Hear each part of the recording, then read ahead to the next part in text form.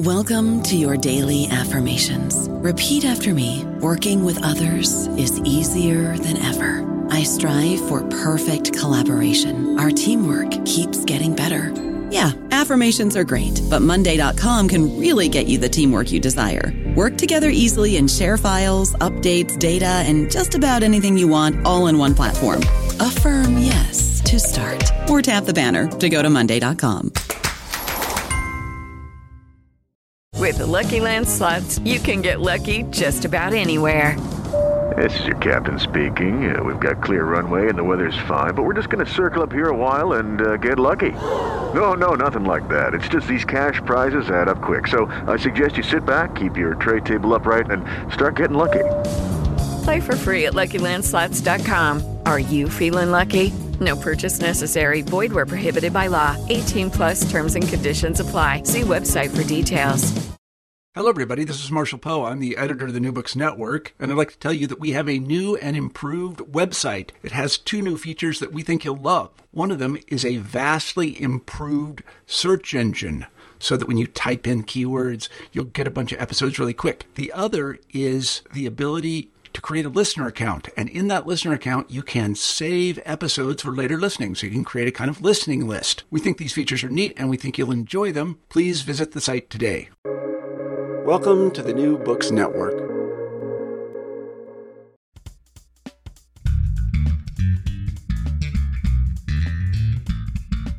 Hello. Welcome to New Books in Psychology and New Books in Neuroscience. These are podcast channels with the New Books Network. I'm Dr. John Griffiths from the University of Toronto and Toronto's Centre for Addiction and Mental Health. I'm co-host to this channel with Chris Harris and Joseph Friedman. Today I'm speaking with Yuri Busacki. Dr. Busacki is the Biggs Professor of Neurosciences at New York University.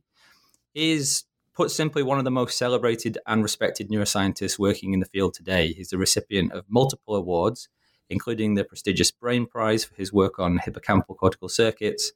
He's the author of over 300 peer-reviewed scientific publications, and his first book, Rhythms of the Brain, which is a tour de force of mechanisms and scientific understanding of oscillatory brain activity, is something approaching kind of biblical status amongst practicing neuroscientists. It's really obligatory reading for anyone who works on brain rhythms.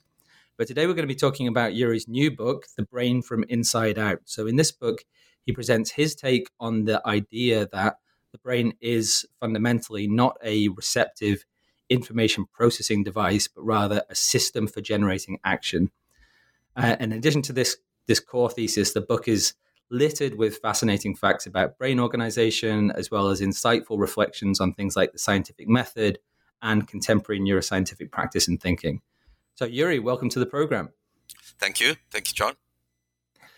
Now, before we get into the book, I'd like you to first tell us a bit about yourself and your personal and professional biography. And as part of that, something I'm particularly interested in is kind of the arc of thinking and understanding and questioning that led you from your last book on brain rhythms to the new book, The Brain from Inside Out. I'm a curious person. And my curiosity probably started with radio waves. I always wondered how we can communicate. As a child, I started to build radios. In high school, I became a ham radio. I learned the Morse code.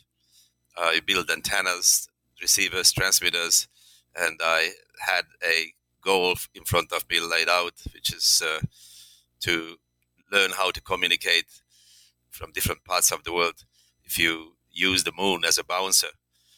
And, that naivety was terminated by my parents' decision, and I went to medical school.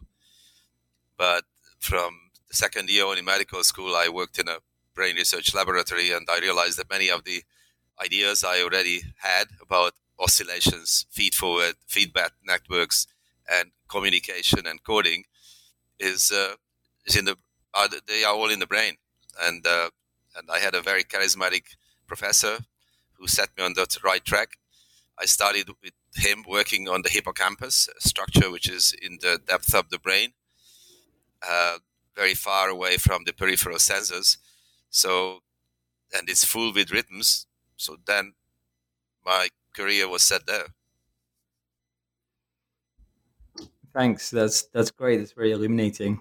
Okay, so let's now jump into the book. So my general take-home assessment of the book's content is that there's an interesting mix of both big ideas that aren't particularly technical per se, as well as a lot of perhaps more niche, and for me, equally fascinating, just straight up facts from the last 50 years of neuroscience research.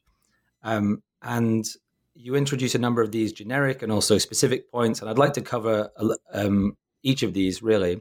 But first up, maybe you could give us the big picture. So, what would be your elevator summary of the big picture, the principal thesis, and the principal perspectives you want to present in the book? You mentioned my first book, The Rhythms of the Brain. The first sentence of that book is that brains are foretelling devices. That is, they predict the future, and that philosophy was laid out in a mini version in that book. But I realized over the years that thought is probably worth discussing further. And the reason for that is that when you look at current neuroscience, it is in a interesting framework that, with simplification, you can say it's an outside-in organization. Now, what I mean by that is that ever since the time of Aristotle, we've been thinking about the brain as a blank slate, as a book that has to be written and filled in with words and then sentences and so on, and then it becomes a rich source of knowledge. So this philosophy portrays the brain as a information absorbing device whose main goal is to learn about the truth of the world outside, and then we can go on and discuss why this is in my view, a dead end. So I suggested an alternative way, which I call the inside-out approach, which is starting from the brain and understanding that the brain's goal is to help the body to survive and generate actions and predict the consequences of its action. And then it leads to a next level of problems, is that if it's not a blank slate device, then what is the role of learning in the outside in? Every single new learning episode does some big change in the brain, and we'll discuss later why this is a problem. But the alternative solution is that the brain is already equipped with its own dynamic, a stable dynamic. It generates incredible number of patterns. We call them neuronal sequences or neuronal trajectories, and these trajectories are available to be matched with something interesting in the outside world. So in this new framework, learning and experience is a matching process that is happening with the help of action. Action is the mechanism by which existing brain patterns are grounded to things that are important to the organism. Good. And so we'll come to action in a second, and the implications of that in your approach. I wondered if you could first do a little bit more because in the first chapter, which is helpfully titled "The Problem," you kind of expand on this critique a little bit. You basically have some concerns about the way in which contemporary neuroscience and cognitive science are using concepts that are kind of coming from the wrong place and not necessarily the right vocabulary for thinking about brain science. So do you expand on that critique a little bit more? So I started with the hard statement, is that the current state of neuroscience is following the blank slate model. That is, the brain is a tabula rasa. Now, I have to clarify that I have never met a neuroscientist who would agree with that. Nevertheless, the way how we do and design our experiments, the way how we interpret our results today is perfectly in line with this model. So I examined a little bit in the first chapters that, where does this thinking come from? And my interpretation is that before we knew anything about the brain, we were thinking about the spirit and the mind, and philosophers and smart people were wondering, where does our knowledge come from? And the typical answer is that God created us and created the soul and the mind as a tool to learn about the truth and the veridical nature of the world. We are given sensors, and the sensors are there to experience. And once we experience things outside, we have to make a decision whether we are doing the right thing or the wrong thing. And of course, we have to choose the right thing, which is God, and so on. So from this background, from the Christian philosophies, we move forward to the next centuries. And then from experience, we are starting a little bit of experimentation. And we move to, let's say, British philosophers or British empiricists who follow this same kind of idea that the brain is a information absorbing device, and we perceive, and there are many, many words that are associated with these things, such as perception of time, perception of space, memory, emotions, all sorts of things. And if you think about all these words that we are using in contemporary neuroscience are basically 2,000 years old. And then when you think about how is it possible that words that were concocted by our predecessors so many years ago, before we knew anything about the brain, are still valid entities, and why is it that these words are guiding our research? And our goals as neuroscientists is to find homes or boxes in the brain for these dreamed up words, and see how the boundaries in our thoughts corresponds to the boundaries in brain mechanisms. So I think you agree with me that this cannot be the right path. And then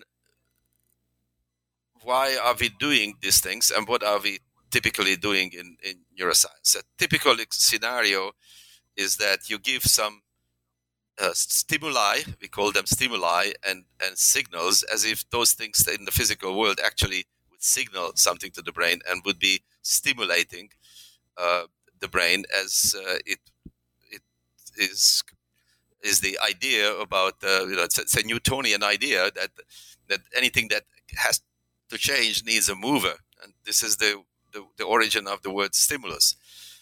Now the problem with this approach is that when we do an experiment, we present stimuli or put the animal in the environment, and then we record something from the brain. We correlate the activity, what's outside and what's inside the brain.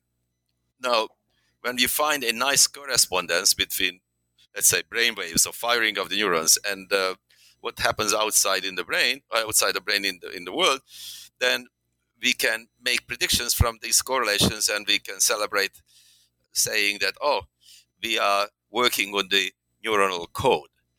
But this is a totally and absolutely misleading exercise. The reason for that is that the arbitrator of this correlation is the experimenter. It is only the experimenter who has access both to the outside world as well as what's happening inside the brain. Now, neurons in the brain have no clue whatsoever what happens outside. All they know is that they get inputs from other neurons, both from the sensory part of the brain, the motor part of the brain, from each other, and so on.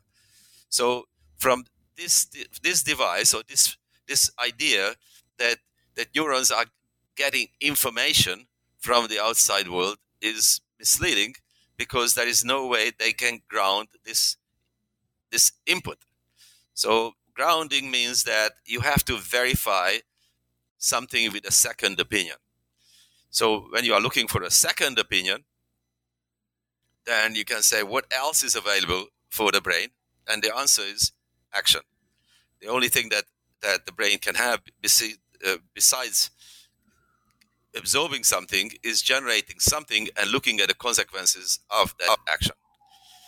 Now, this takes us to the next big part of the book, which gives an explanation why this is a good solution.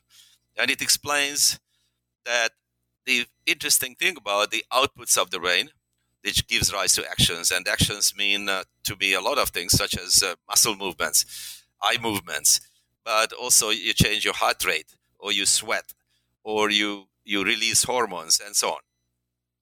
And then you can verify the consequences of those things. Now, when you generate these actions, then interesting things will happen, because now what the action producing mechanisms mean is not only that you send something out of the brain, but you send something back to the brain as well. This is called corollary discharge, or reafferentation, or reafference, and there are various names, but they all refer to the same thing, that every single time something goes out of the brain informs the rest of the partners that I did something. I am the agent of what's happening. And this has been discovered many years ago, but we keep forgetting that this is a fundamental thing that gives rise to many important consequences. So then I keep going into to the deeper in this idea that indeed now all neurons in the brain can have two types of information. One is that is generated by the brain itself, and the other one is the whatever it comes from outside. Now, if this is the case, then why is this better? Well, the reason why it is better for me is that if we take the other approach, namely that we start from perception and then we absorb the world, we are learning about the truth of the world, and eventually we have to respond to those inputs. And the biggest problem with this is that between the perception and the action, there is a huge territory that is unknown. And this unknown territory is usually referred to as the free will, consciousness, decision-making, internal variables, black box. Depending on your philosophies, you can name it various ways, but they all refer to the same thing. That is, they have to be something that makes a decision for you. This is circumvented or bypassed by making the other way around, because all you have to do is generate an action and look at the consequences of those actions. Now, so one of the things you kind of getting onto this, I guess, but you draw on this idea and you kind of intimated to it just now. This is kind of somewhat old idea from cognitive science, which is the perception action cycle. But you also highlight this. You want to emphasize the difference between thinking about things in terms of perception action cycles and action perception cycles. And this is something that's kind of quite important, that when you're laying out the role of the cycling of information from action generation to perception and then back again. So can you kind of emphasize? Can you lay out that a little bit, like what the importance is in your eyes between thinking about action perception cycles versus perception action cycles? Okay, so let's take it to the next step, which is how is cognition possible? In the older framework, so what you have to do is the brains are smart devices, and they are the complications and the abilities to perceive and process the world is already given to you. That's not quite right, and it's hard to explain how it works. But if we go the other way around, we start from action, then this is how I explain cognition. Let me give you an example. Nature generates a mechanism that allows you to walk around in the world, find your way around the world, and we call this navigation. Now, navigation requires that we are relying on the outside world. We need things that will come into the brain in order to find our ways around. This is called map-based navigation. There is another and simpler version of this, and this is actually a prerequisite for this map-based navigation.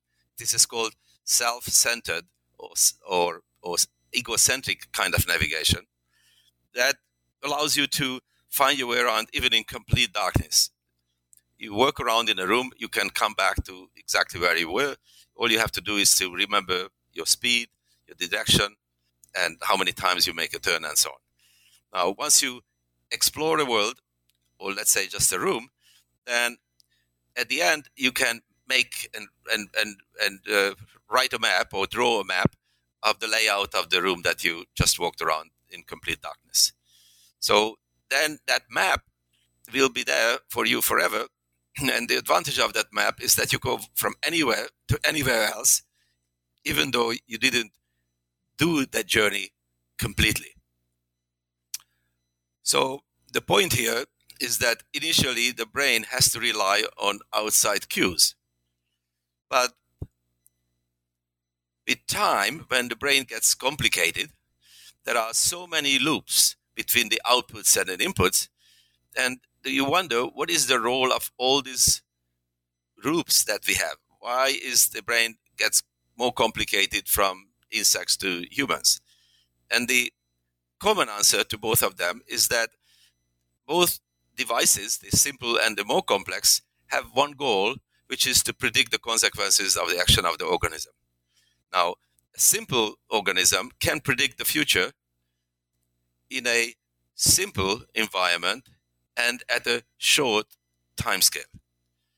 And the reason why brains can do this prediction is because we live in a world where there are recurrences and regularities. Without these, of course, the brains would be helpless. Now, more complex brains are capable of predicting the future in a much noisy environment and at a much longer time scale. So you can think about whether you do this or that in a very fuzzy situation also. Now, the simplest thing about thinking about the prediction is extrapolation, or you can make it even simpler, interpolation. What happens, for example, when you close your eyes? When you close your eyes, what do you see? Does the brain or does the world disappear? The answer is no, it doesn't. I can see the couch next to me. I can see the same exact layout of my room, and even I can walk forward. So if you are with me at this point, then you can ask yourselves, what is seeing? What is the process of what we call seeing? And the answer is that we are peeking into the computation of the brain itself. We are not looking at what are the photons doing with my retina, but what my neurons in the brain do.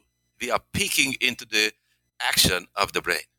Now, if you believe that, then you can say the next level is to disengage the brain from the process, from the sensors, such as closing your eyes and so on and so on. And in that case, we can still see the computation of the brains. We can do a virtual navigation, and we can ask what if questions. What if I do this? What if I do that? Without actually acting out. This internalization or disengagement is the mechanism in my framework that gives rise to cognition. Now, going back to my navigation example, when we know how to navigate in the physical world, and now we can disengage the sensors from the physical world, we can still navigate. We can mentally travel back to the past. We can imagine the future. And this mental navigation is pretty much the same, is based on pretty much the same brain mechanisms as navigation, except that there are no external clues. So it turns out that the same exact structures that one group of people claim that this is our GPS device, such as the hippocampus and the entorhinal cortex, Another group of people say, no, this is the mechanisms, or these are the structures that generate our episodic memories. The interesting thing over the past several years, especially in human psychology and brain imaging experiments, is that when people were tested what structures are involved and being activated when you imagine the future or you plan for the future, these are exactly the same structures. So there is only one brain mechanism, one brain algorithm, and the same structures are involved in different things that we call by different names, such as navigation, postdiction, which is called memory, prediction, which is called planning the future or imagination. So all those words that in the past we had separate words, and we were looking for mechanisms and by different ways and different goals, turns out to be served by the same structure. So the inside-out approach, I claim, can simplify our vocabularies and ground those words that we've been using for a long time, because they are viewed from the point of view of brain mechanisms. Excellent. I'm going to jump in on a question there about kind of general processing principles and generalizations across brain regions, because you were talking then about should I try to explain it better, because that I feel I spent so many words, but I didn't explain it well. Well, if you have things to add, then go ahead. But the question I was going to ask was about whether you think about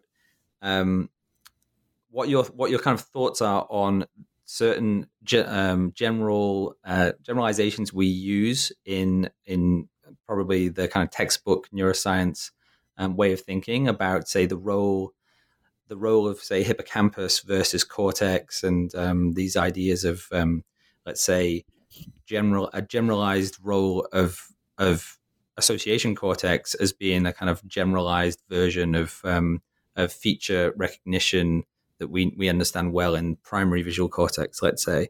So the higher up you go, say in the ventral stream, you're doing more abstracted versions of the information processing that you're doing in a kind of more concretely, spatially grounded way in the primary visual cortex. So that's one general, heuristic that we use about the function of the cortex and the processing principles of the cortex.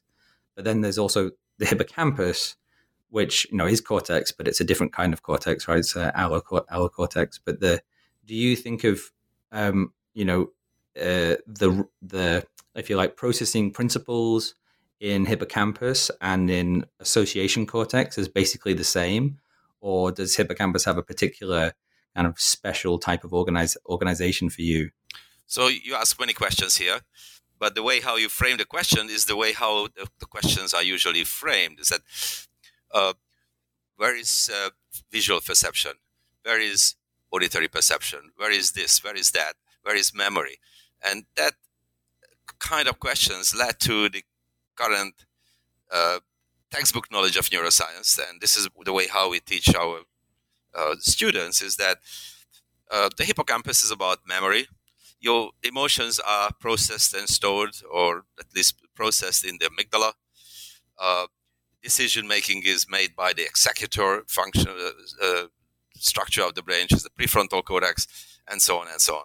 So we put these pre-existing terms that we think are real into boxes, and we are talking about spatial perception.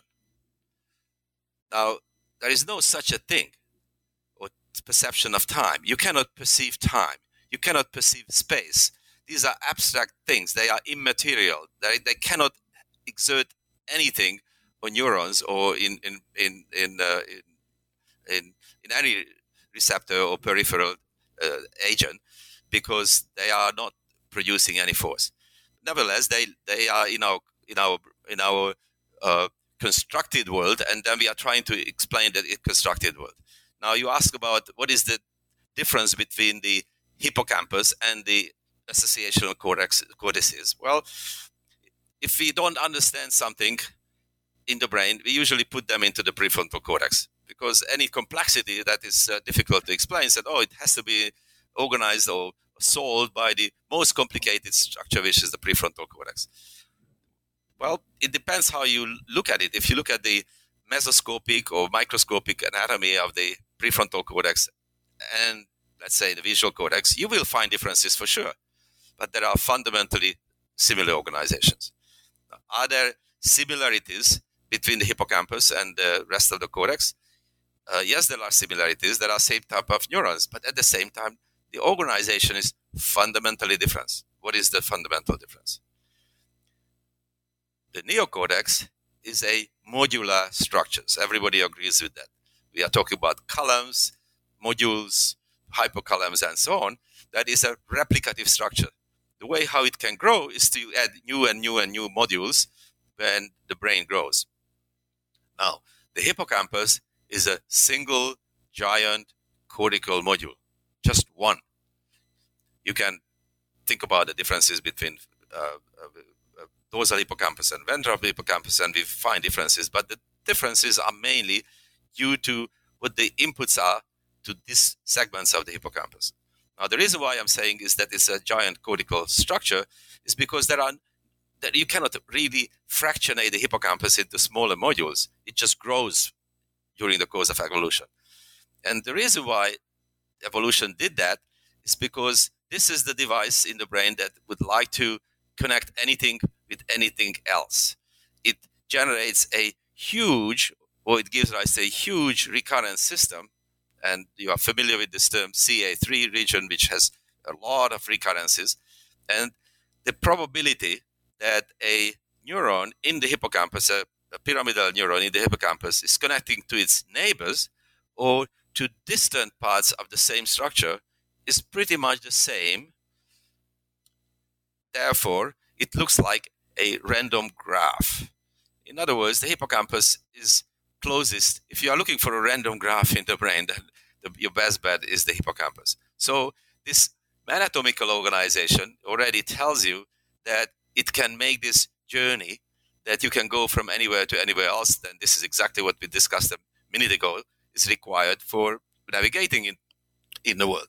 But it's the same device that is necessary, that is allowing to navigate mentally, go from any complex idea to any other complex idea, even though that path has never been taken. Now, the hippocampus is connected to, via the entorhinal cortex, to the rest of the brain. And its main job is not any of those things that we have discussed so far. The hippocampus is blind completely to modalities. It has no clue what it is processing. What it does is that it gets an input and responds to that input.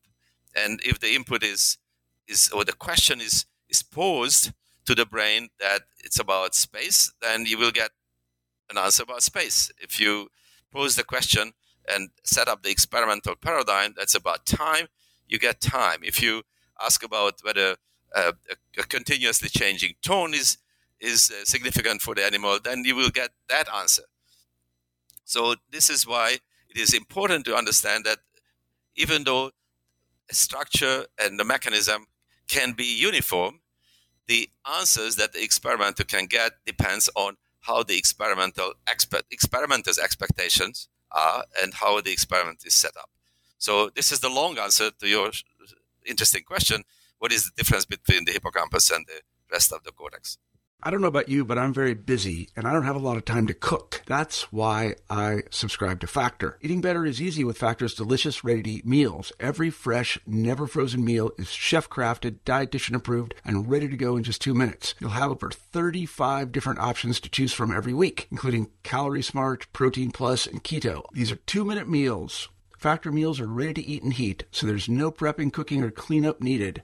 They're flexible for your schedule, Get as much or as little as you need by choosing your meals every week. Factor is the perfect solution if you're looking for fast, premium options with no cooking required. Sign up and save. We've done the math, and this is important. Factor is less expensive than takeout, and every meal is dietitian approved to be nutritious and delicious. Head to factormeals.com/NBN50 and use code NBN50 to get 50% off. That's code NBN50 at factormeals.com/NBN50 to get 50% off. That's excellent, thanks. And while we're on hippocampus, and this is, it isn't a book about hippocampus by any means, but as we're on the topic, one of the things that you also lay out, and indeed you're one of the world experts on, is what the way in which, and again, this is a somewhat textbook neuroscience topic, so maybe you'll take issue with it, or maybe you'll be okay with it roughly as it is. The hippocampus, relays memories to the cortex for long-term memory representation and consolidation. And there's a kind of short-term to long-term coding delegation, some of which happens during slow wave sleep. And there's interesting ways in which the hippocampus and cortex interact during sleep as opposed to waking. But what's the kind of current state of knowledge on that dynamic in terms of memory transfer and the role of that dance that the hippocampus and cortex play in memory formation?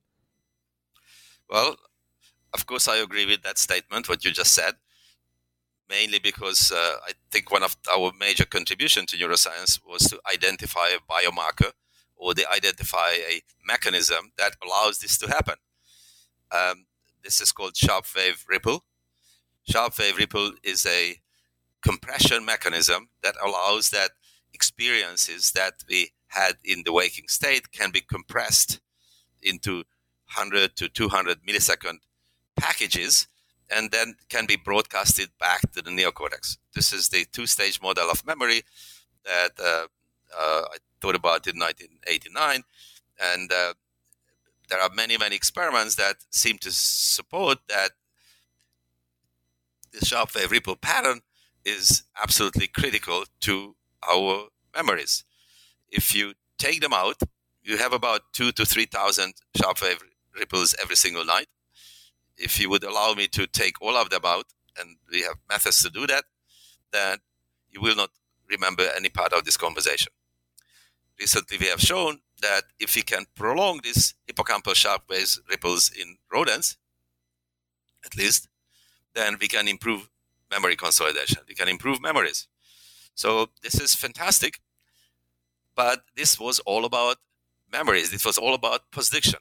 Now, it turns out in the past, let's say 10 years, at least next 5 years, that we have observed that before the animal starts a journey, there is a sharp wave.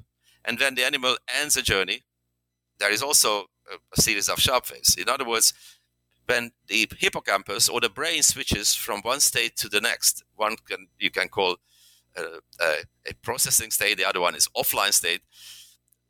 Both cases, there are these sharp wave patterns. But the extraordinary thing that we have observed, and several laboratories have observed, that before you plan the journey, the sequences are forward, and the sequences are the sequences that the sharp wave ripple contains corresponds to the sequences of the place cells that will come up during the journey. At the end of the journey, there is another sharp wave, one of the sets of sharp waves, and now the information is played backwards. In summary, or in short, what we thought was memory consolidation in the past, it turns out that is the same substrate, or the same substrate can function as a subconscious or preconscious primer for future actions. That's really fascinating. And it's great to hear the latest on this work, because it's been, a really impressive series of work you've been doing along with other people in the field for decades now. I guess one of the things that this But just to pause here for a second, isn't that interesting? The experimental work is very nice, and we have to applaud how a lot of diligent, very, very smart people work on this. But all of a sudden, we have one pattern, and two different words, two different ideas, such as planning and memory consolidation, are mediated by the same brain pattern. It should pose us to think about, why do we have different words when they are the same mechanism? That's fascinating. So one of the connection points, I think, from the general idea about this sharp wave ripple mechanism is, I think this fits into a broader perspective you have about this idea of neural syntax and the way in which some of the rhythmic patterns and the general dynamics of brain mechanisms at various scales kind of serve this process of parsing information and achieving information processing at multiple temporal scales. So could you go into neural syntax and what it means to you and what you're doing with this idea? Neural syntax, of course, is a metaphor. But if you start from the start and you would like to understand what coding means, then you have to get a good definition that is working also for the brain. So coding, in a general sense, is a agreement between the sender and the receiver. And every single time you would like to send anything and process anything in communication systems, whether it's the brain or something else, you need to package the information. Packaging means that you have to have a beginning and the end of a message. Now, every single system, communication system, works like this.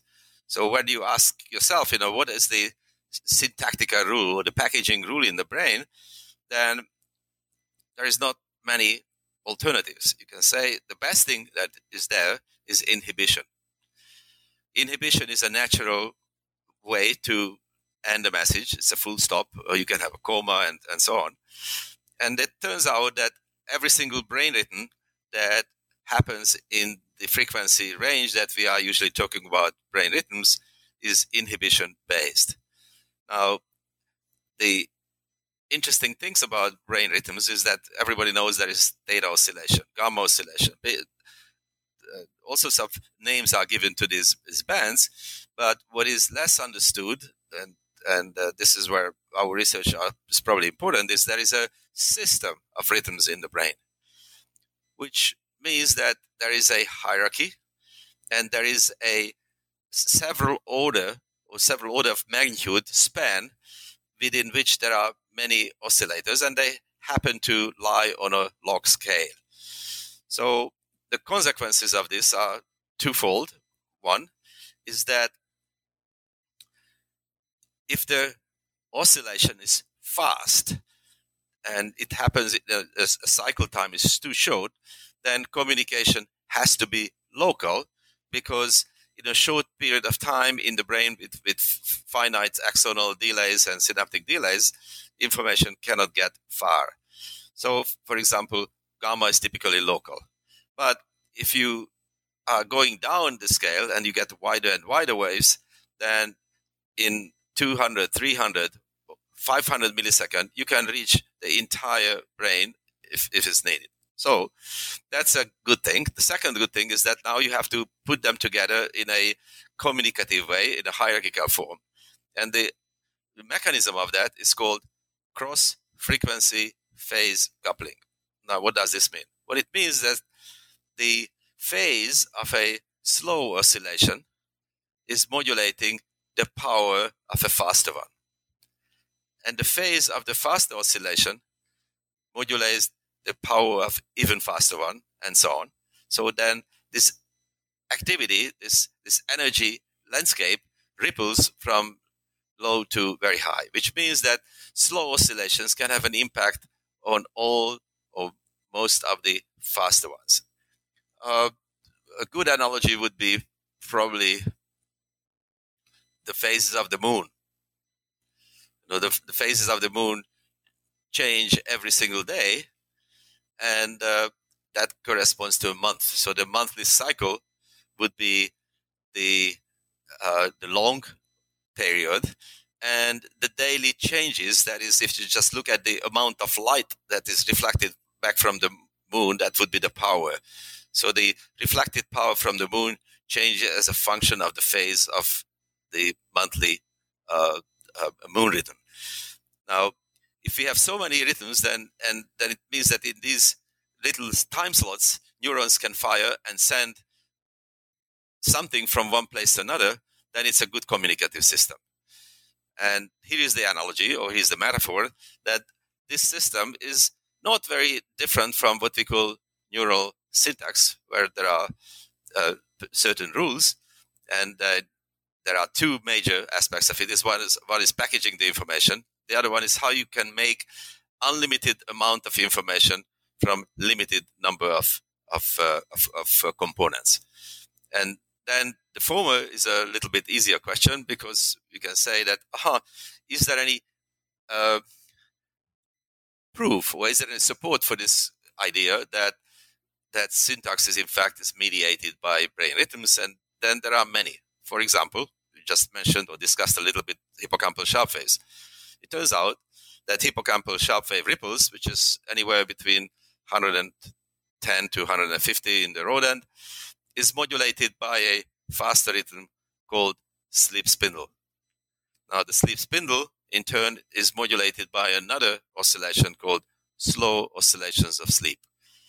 This is anywhere between 0.4 to 1.1, 1.2 hertz.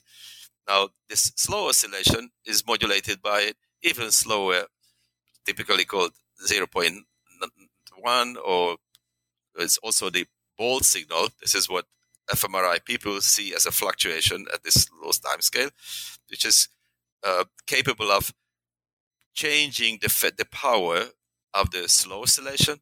The slow oscillation is changing the power of the sleep spindles, and the phase of the sleep spindle is capable of changing the power of ripples. So this is what I mean by hierarchical organization. And this idea of log scaling in general, or log normal scaling, is something that you also take the time to list a pretty stunning number of ways or number of aspects of both anatomical organization in the nervous system, as well as physiological things like spike firing rates and spike intervals, and also some psychological characteristics like the Weber-Fechner law. Like you're looking for quite a broad, knitting together of the structural and the dynamic and the psychological ways in which logarithmic scaling kind of appears in brain and psychology organization. So do you want to have a go at pulling in those broader parts as well? Yes, indeed. This is a good segue to the third part of the book, which is about the skewed organization of everything, or almost everything in the brain. I thought about the skewed organization, log organization, already in the first book, in the written book, that where we describe this log distribution of brain oscillations. But as you just mentioned, that one of the laws that neuroscience can be very proud of is the Weber law, or the Weber-Fechner law, which describes the rules of our sensation. I don't know if you want me to go into details and explain what it is. Yeah, a little bit, please.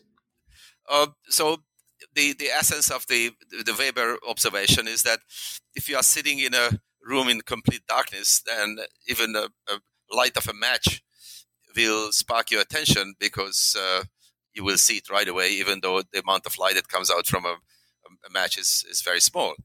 Now, the same thing happens during daylight. You won't notice it. In other words, the noticeable difference depends on the magnitude of the baseline. If the baseline is very strong, then you need a proportional change. And this is what I like to emphasize, because the brain is a device that looks at fractional differences.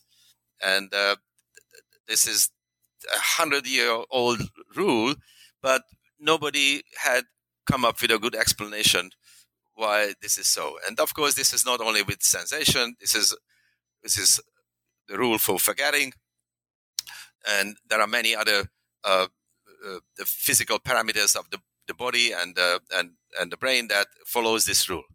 So when we started to look into the potential mechanism of this through brain rhythms down to other things, then we found that almost everything in the brain has a very broad distribution, and these distributions are skewed and typically follow a log normal, occasionally there are many other forms of skewed distribution, but log normality is my favorite, and I will tell you why in a second. So if you look at the firing rate distributions, which we looked in carefully, then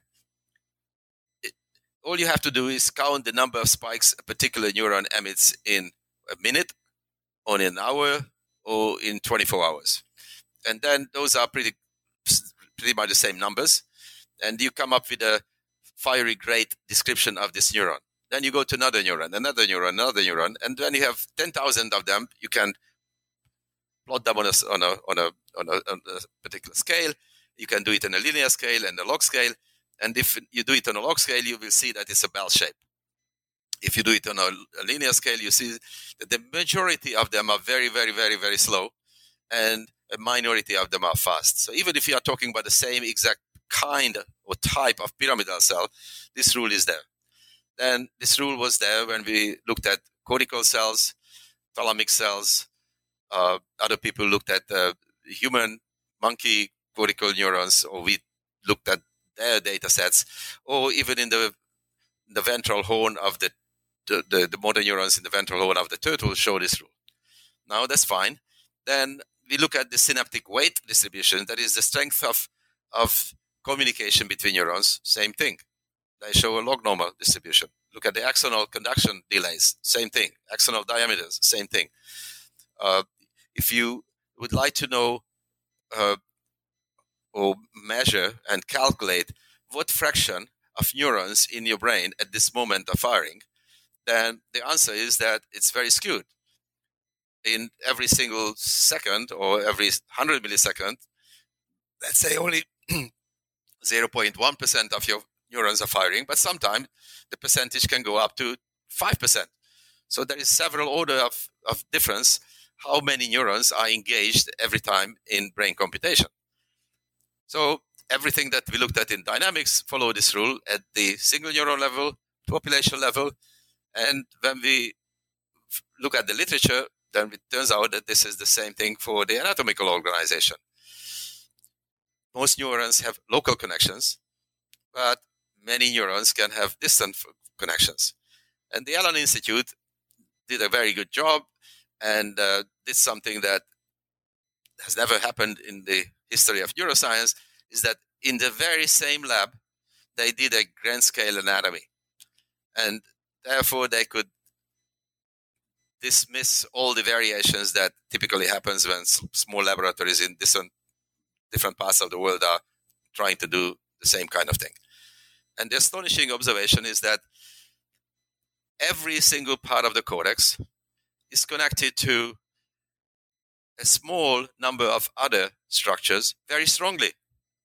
But the same structures are connected to very large number of structures in the same hemisphere or in the contralateral hemisphere weakly. And this rule happened to be true not only in cortical but also subcortical organization.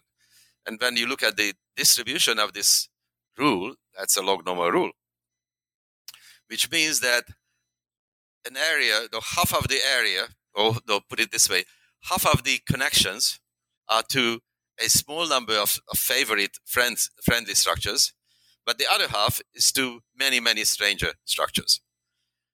Now, if you look at the single neuron organization, the same rule applies. You count the inputs, which are typically represented by spines in pyramidal cells. That there are some giant spines occasionally, but the majority of them are small. And if you distribute or look at the distribution of this, that is the incidence of the large and the small, you've got a 3 order of magnitude wide range, and the shape will be a log normal shape. In other words, there is an anatomical substrate at the macroscopic and microscopic level that gives rise to a both macroscopic and microscopic organization of of brain dynamics that all corresponds to its log normality.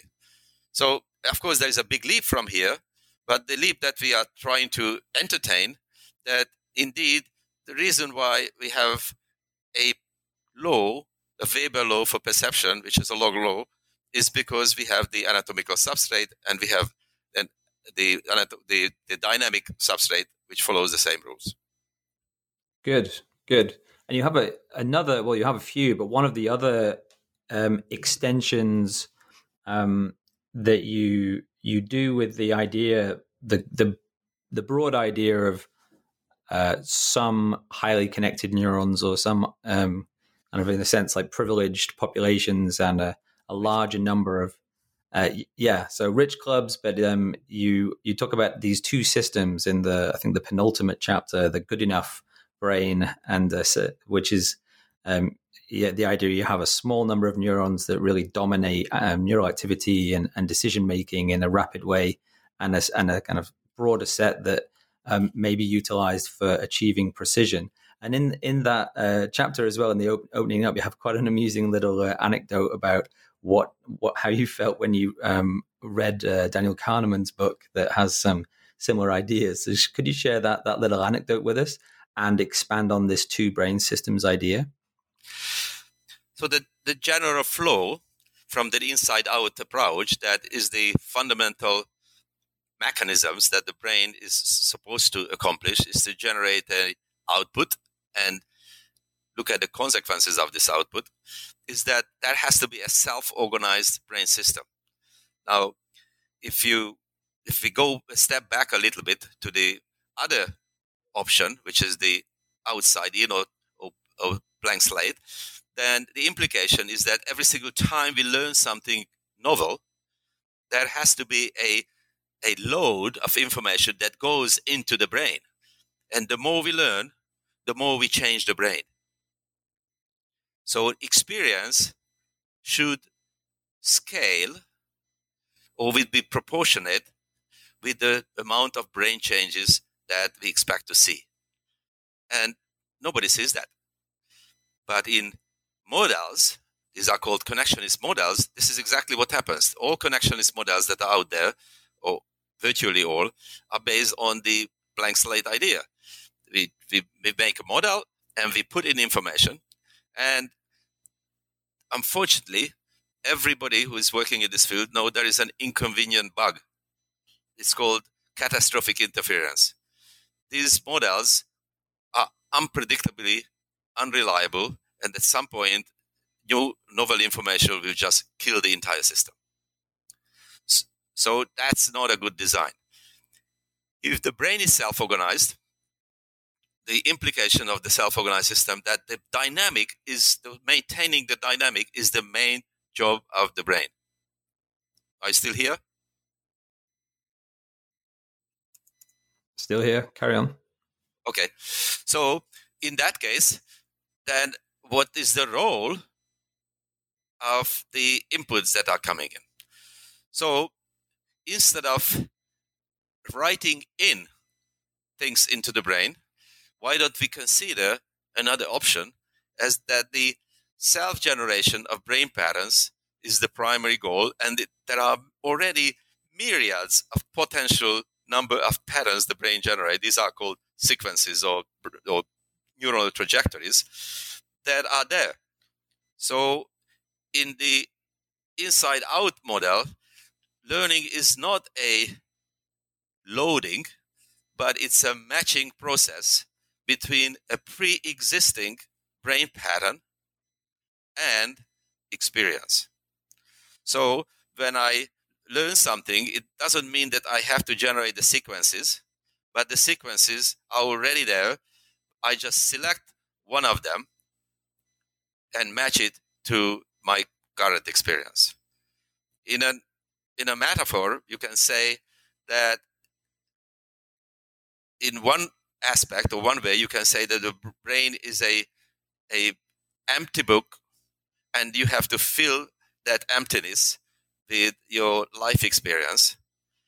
In my version, you can say that no, it's not exactly the case.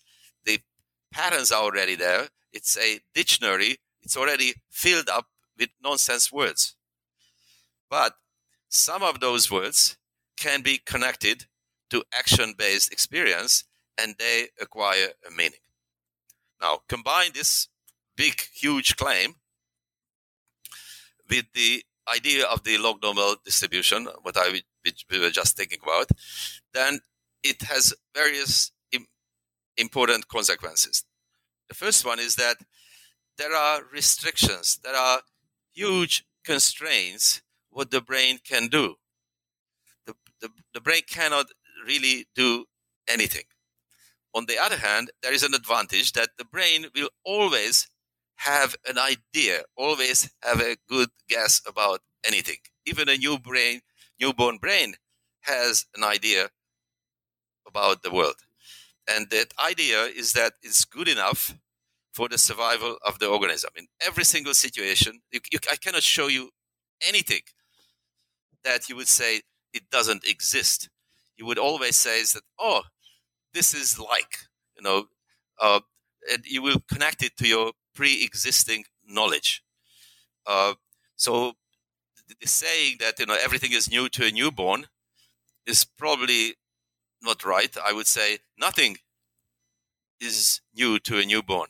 Everything has some element of familiarity. There is nothing new or brand new without having some elements of familiarity. And of course, this is the very important message of this or implication of this, that we don't have to have a new map. We don't have to have discrete mechanisms for everything, but it's a continuum between familiar and novel. And we and other laboratories have shown and provided support that indeed there are these distributions that are also allowed, that some neurons are very rigid, some neurons are very flexible. Those neurons that are rigid, they typically have a high firing rate. They are special because they burst more. They are special because they are connected to other fast-firing neurons better than to the others. So they receive privileged information from their peers as well as from everybody else. And this is, in network speak, it's called the Rich Club. And this Rich Club is there to make decisions right away under most conditions and pretty fast. And this is what I call good enough solutions. Now, in many, many cases, you can say that good enough solution would be sufficient, but sometimes you need better. 90% good enough is not sufficient when you would like to make sure that you are driving on the highway every single day and then 10% of the time you do not crash your car. So in this case, you have to call in a very large real estate of the brain. These are the slow-firing neurons with weak connectivities, with very high level of plasticity, and this is the reserve brain. So this picture gives you a interesting view, is that the terms, the words novel and familiar are two ends of the distribution. They are not strange to each other. They suspect that the other one should exist. They live together. And this was the idea that I discussed, that there is a fast, effective brain that is served by a minority of very diligent, fast-firing neurons that are there for us all the time, and a precision brain. And the story I write in the book is that I thought it was my idea, and I gave a couple of talks about it, and someday somebody stood up and said to me that, oh, this is very interesting. It sounds very familiar to Kahneman's two systems. And I was embarrassed because I knew Kahneman and I knew about the work and what he has done, but I didn't read the book. That was just published a year before my talk was. So I went back to my hotel and I ordered the book on Amazon, but I was scared to read it, and eventually I did it in one sitting, in one weekend. I still remember I was sitting exactly here in my living room where I'm sitting now, and I was scared that all those things that I thought were great ideas were already told by others. And I was very happy by the time I finished the book that indeed the ideas are somewhat similar, but he never even mentioned the brain once. So this framework that he came up with from our approach, which is from inside the brain, converged at some level. And it seems that whatever the mind, what he's talking about, is doing is the same thing what the brain is doing. Yeah, that definitely is a very, I think, productive convergence of ideas there, and it really expands and improves both perspectives. I wanted to come back, maybe draw back to some of the things we talked about earlier and some of the things earlier in the book, because there was one thing that you mentioned somewhat in passing, which was the way in which efferent copies are distributed and the role of that in kind of informing from an inside out perspective brain systems about action related activities. And one of the current major threads in neuroscience and in psychology, which you do mention in the book, is predictive coding or predictive processing. The usual idea there being that the neuron or the brain region, the organism or the agent generates predictions about some aspects of the world. And then the key thing is that the prediction error signal, the extent to which those predictions are found to be wrong when compared with sensory information, that error signal is what drives subsequent learning and action selection. So I was wondering if you have gone so far as to kind of drill down on the predictive coding idea, which at that level is somewhat abstract. It's not neurally implemented, and whether you've been able to think about the mechanistic level, which you tend to, which you specialize in, and which most of the ideas that you have, whether at the level of neural mechanisms you've been, using those in the service of thinking about predictive coding and the role of those error signals in driving action selection and learning. So, as I repeatedly said today and many times before, and already in 2006, that the brains are predictive devices. They are foretelling devices. That's their main job. Now, predictive coding is a interesting term.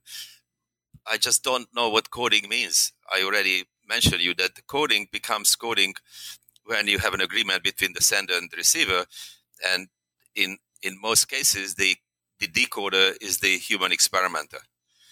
So if I'd like to take the predictive coding seriously, I put it back into the brain, and this is I would say the main stream or main focus in my laboratory is to show that when we find a correlation between neural activity and something that the experimenter designed, is only the first step. The job is not done yet until we show that that activity is actually used and utilized by some downstream reader structure.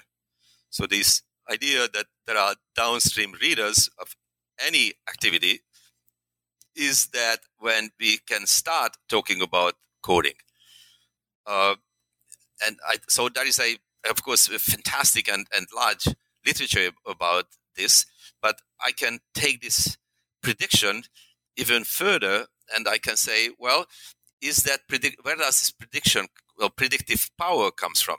And the answer is that it comes from the brain dynamic. It comes from the connectivity, which constrains how things can happen. So, for example, this is a hotly debated area, a new area now. Two of my postdocs and students, George Dragoy and the other one is Ken Harris, explored this better than we did. First, we are just catching up now, showing that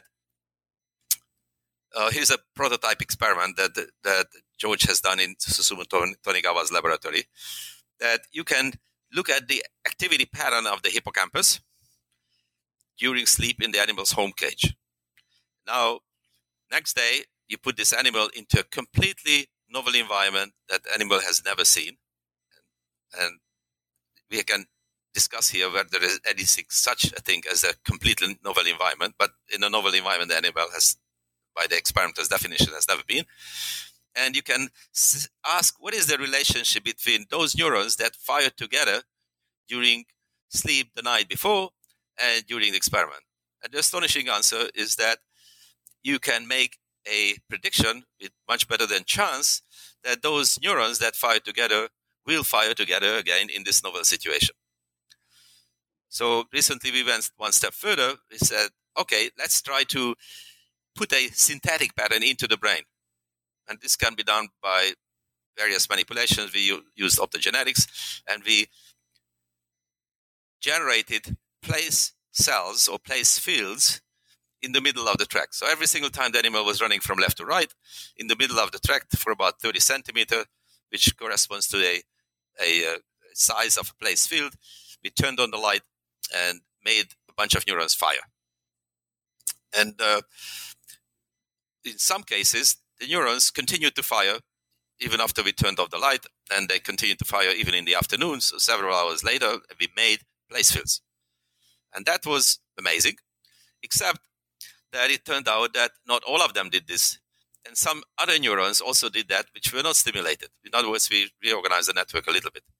But the bottom line here is, and the interesting part here, is that only those neurons could become carriers of this imposed new information, which neurons already fired together the night before in the home cage of this animal, with those neurons who had overlapping place fields at the place where we imposed our optogenetic stimulation. What does it mean? Well, it means that we didn't add, we didn't do a coding, a predictive coding. What we did is that we used the existing skeleton, this existing framework, this existing dynamic that allowed to unmask a membership in an already existing club. And this is how we express place fields. And now going back to the other experiments done by others, the idea here is that there is already a realm of possibilities. There are many, many different ways how you can generate patterns. And from this dynamic, the pre-existing dynamic, if you have the right tools to look at this, every details of the pre-existing dynamics, you can predict what will happen next or what will happen a week from now. That's excellent. So I also want to skip forward back to log scaling for another question or two, which we covered a little bit, but there's an issue, kind of a controversy in neuroscience at the moment that I was bothering me reading the book, and I like to think it's probably occurred to you, but let me know what you think. So in analysis of EEG data, and I think LFPs as well, there's the kind of characteristic shape of what you see when you look at a power spectrum is you have the 1/f.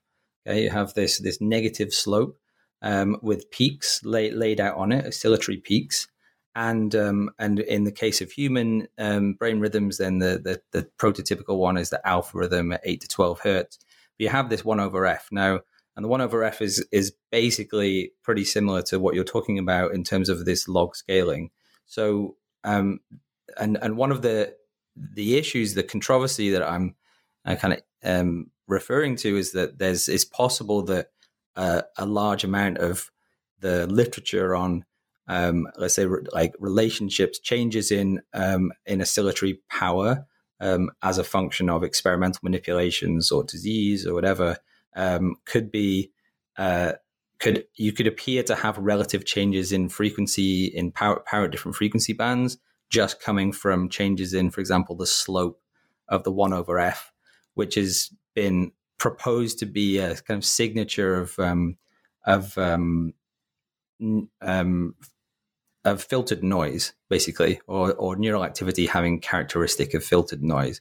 So that seems to kind of overlap with this idea of a hierarchy of oscillatory frequencies lying on a logarithmic scale, and maybe not is a confound, but it certainly seems to be in a similar territory. So do you try to parse these things out? The kind of background 1 over f versus or do these even kind of fit together for you in a constructive way?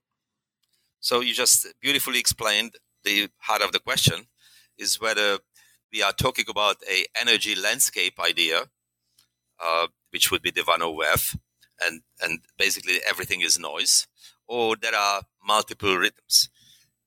In my previous book, I discussed it at length and in many papers that, well, if you would like to attribute everything to the 1 over f, then we have to explain its origin. And that's the most complex noise that we know, and nobody can come up with a good explanation except very macroscopic ones. And physicists or engineers, when they would like to generate a peak noise generator, which is basically the 1 over f, what they do is cheat. And the cheating is that they make a lot of oscillators and mix them together according to the pink rule. That is, you take more from the low frequency band activity than from the high frequency band activities. So we can easily say this is all brain noise. Now, the embarrassing thing there for you, of course, as I see it now, is the alpha rhythm, right? Because no matter what you do, that just stands out under all conditions. So is it real or not? Well, the 1 over f problem, which is typically from scalp recordings, doesn't record from the hippocampus either. So you can do the same trick and you can get beautiful 1 over f that the hippocampal theta stands out, and so on. So then you can go to the most controversial area, which is the gamma rhythms. Gamma rhythms could be harmonics of the low frequency, and every single time you have a little asymmetry in a low frequency oscillation, and it ripples over 2-3 times of the harmonics, and then it contributes. So the important thing is that we have to acknowledge that both parties are right, that there is such a thing as a energy landscape, there is such a thing as a cascade, but let's just think about the rhythm in a different way. So is it true that, for example, gamma rhythms is nothing else, just an incidental noise? Well, it could be that case if you take a half an hour recording or 1 hour recording, and this is how you analyze the data, then in many, many cases you don't even see a bump or a deviation from this 1 over f scale. On the other hand, when you do an experiment that you show something meaningful, a meaningful visual pattern, and every single time, or most of the time, you generate a increase in 40 hertz activity, then you might wondering if there is any signaling mechanism here, because you could create that. You perturbed the system, and all of a sudden it started oscillating. And it happens that this oscillation happens typically during the time when something interesting happens in the brain. So gamma is one of my favorites, and I can take one extreme or the other extreme to explain why this is important. It could be important for just because what I described, that there is a nice correlation. But forget about the rhythm. You just say, what does gamma power increase show? Gamma power increase shows you nothing special, except that piece of the tissue is engaged in some kind of, you can call it computational activity, which is a tug-of-war between excitatory neural activity and inhibitory neural activity. Every single time, both pyramidal cells and interneurons increase their firing rate, inevitably, in the power spectrum, you will see a little increase of the power at the gamma frequency band. Whether it's one narrow band or it's not, it's a different thing. So is this a interesting epiphenomena which we can throw away or not? Now, you can look at it from the neuron's point of view, whether this is interesting or not. In an experiment with my colleagues, especially Ken Harris, many years ago, we asked that, can you predict the occurrence of the action potentials of any neuron in the hippocampus, or perhaps anywhere in the brain, from other things that are available for you? And the answer is, yes, you can do a good job. So let's take the first approach. We can look at what the animal is doing. That's a rough correlation. We can look at the ongoing population activity. That helps a little bit more, because then we will see that the neuron is firing at a particular phase of the data cycle, for example. But what if we have access to the occurrence of action potentials of many, many other neurons? That is, we have all the peers, just like in an orchestra, we would be recording from everybody's movement patterns and the sounds that come out from their instruments, and try to predict the movements and the actions of the first violinist. And the answer is that we can do a very good job. We can predict the occurrence of an action potential of any neurons if we have access to the knowledge to all of the other neurons, because the neurons live in a local circuit where they are embedded into and they are controlled. And you can ask the important question now is that, what is the time window? What is the time window within which you can make the best prediction? Is it 1 microsecond, or it's a year? Is it a minute, or it is a millisecond? And then you can rule move the ruler, and the answer is it's anywhere between 10 to 30 milliseconds, which of course is the duration of the gamma cycle. But that's not the important part. The important part is that this magic number, 10 to 30 milliseconds, is magic because this is exactly the time constant of the membrane of the neuron. So the time constant of the neuron is also called integration time constant, is the critical thing, because this is the mechanism by which the neurons can, or the neuron, the observer neuron, will classify its own inputs. And the neuron says, anybody who fires within 10 to 30 milliseconds can lead to one important thing, which is that I can generate an action potential. And the whole goal of this cell assembly, the upstream cell assembly, of course, is to discharge the target neuron. So for this neuron point of view, a entity or a cell assembly is the action potentials of those neurons that happen to fire within the time constant of the neuron within 10 to 30 milliseconds. So the reason why gamma time is so important is because this is the way how neurons classify their incoming information. If neurons fire 40 milliseconds and 50 milliseconds later from the first set of neurons, then from the perspective of these downstream classifier neurons, that should be a separate assembly, a separate entity. So this is a broader perspective, the way I view the gamma oscillations.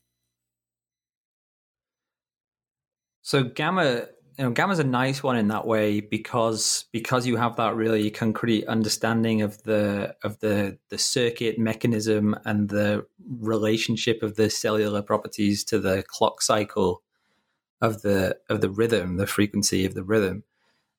An issue that I have, I guess, and I'd like to know if this is something that bothers you, or there's something that comes up in your experimental and your theoretical work, is when you have multiple potential mechanisms contributing to a given frequency band. So if we put gamma aside for a second, and let's say there's only one thing that generates gamma in the brain, which probably isn't true, but go a little bit further down and say, look at theta and alpha, and theta kind of blends into alpha. So they're really kind of, they're kind of partners in crime to some extent, in the frequency band domain anyway. But there are, do you have this issue that there could, when you're looking at a signal and you see these these peaks and these changes in these frequency bands, there are 2, 3, 5, 10 different candidate mechanisms for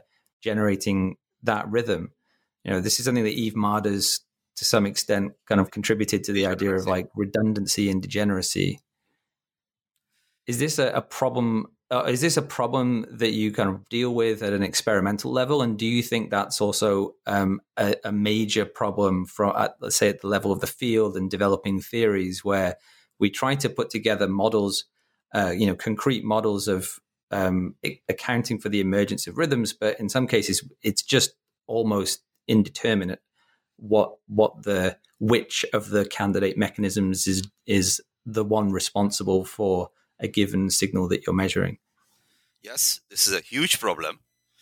And it falls into the same exact category that I discussed in chapter 1, which is that we have the tendency of naming things. We invent terms and we pretend that the terms that we invent will explain things that we don't understand. And this is where when I started the conversation with you, said, the history of neuroscience is based on trying to find mechanisms for human invented terms. And this is what I made a list, and in the book I call it the James list. But this is the same exact thing what happens when it comes to brain rhythms. So we had one set of observations and we started to call them by names. And there was a group of wise men, an international committee in 1977, and then they divided the frequencies into chunks, as if their frequency boundaries would have anything to do with rhythms and anything to do with their mechanisms. So what happened is that before we understood anything about the brain or anything about the mechanisms, we already gave names, and we are defending those names without understanding the mechanism.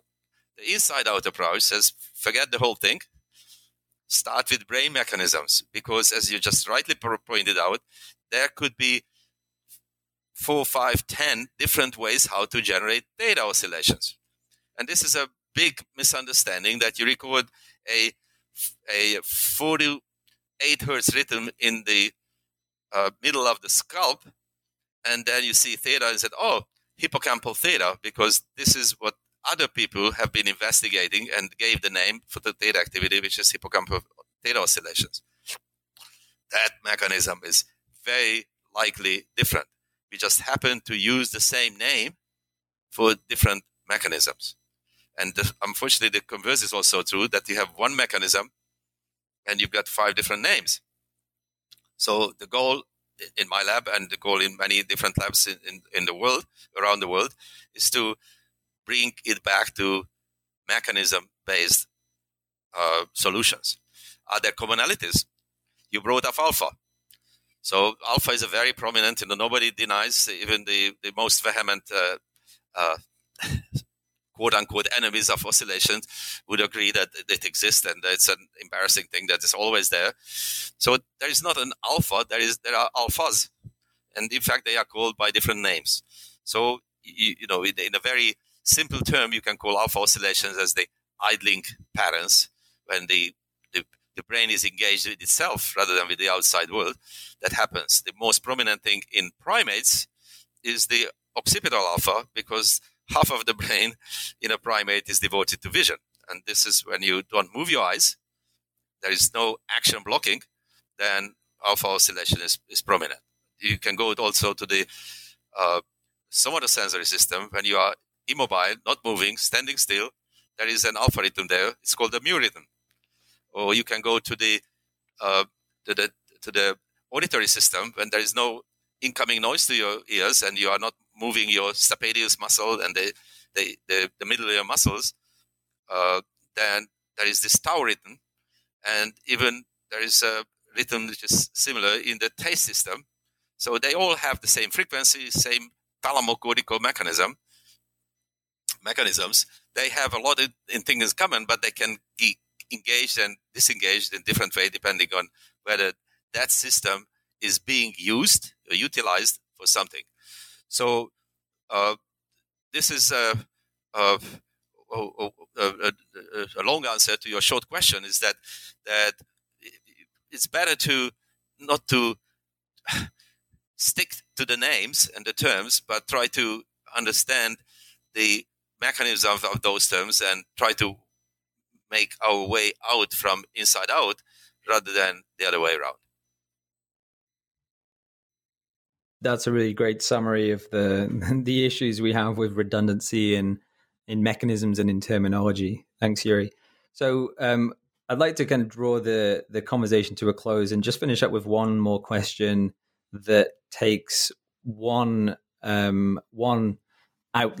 general outlook on pulling together the ideas and the kind of key ideas from the book, which you highlight in the epilogue, which is how this approach, this inside-out approach, and particularly the ideas about some of the wiring characteristics, the anatomical and the functional features, statistical features of neural networks, how that could potentially maybe be utilized in artificial intelligence.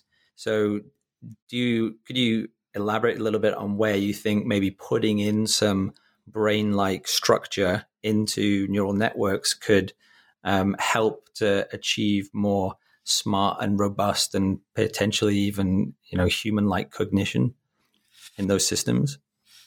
Well, AI, robotics, they are huge fields and very fast progressing fields, and they recruited extraordinarily smart people.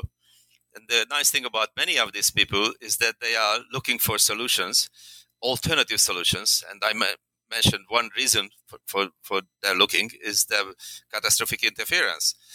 And as I mentioned, this is an inevitable consequence of the kind of thinking that is called brain-inspired. So many of the machine learning people like to say or claim that their system is brain-inspired. And my sarcastic answer is that they are inspired by the wrong brain model. If they would like to use the right brain model, then at least the anatomical connectivity, the brain dynamic, and so on, should follow what we know a little bit more already about brain dynamics. So I wondered, and that was just a one-line thing in the book at the end, what if you could generate a brain-like dynamic in a system where the connectivity and the log rules will be similar to the brain rules, and then use matching as a mechanism rather than reinforcement learning to link outside things to the already existing dynamic. The guaranteed outcome of this approach is that this system will never collapse. It will not have a catastrophic interference problem. And the curious thing is to see whether and how it would work. And my hunch is that it would work perhaps better or would be working differently. And I'm very eager to see if modelers will sooner or later get to this solution and see whether this alternative inside-out approach will be a better brain inspiration. That's fascinating. And this intersection, this crossover point between neuroscience and psychology and machine learning, artificial intelligence, this is really a growing area. There's been a lot of interesting work and a new conference in this area over the last few years. So it certainly seems like an area that's going to see big things happen soon, judging from the progress of the last few years. Absolutely. Well, I wish I would be a graduate student today. Indeed. It's very exciting times. Well, Yuri, this has been a fascinating discussion. I just wanted to, as we wrap up, give you the opportunity to say anything that we've missed out, any key ideas that you want to get across, and anything that you think we might have not touched on or developed in sufficient detail so far. I think we got it right. It's a little chaotic how we got to the main points, but this is the nature of my brain. I think I try to answer your very straightforward question in a convoluted manner, but hopefully the main things came through. Yeah, my brain's a little bit chaotic as well, but no, this has been an excellent discussion. So I've been talking with Yuri Busacki about his new book, The Brain from Inside Out. Yuri, thanks very much. Thank you, John.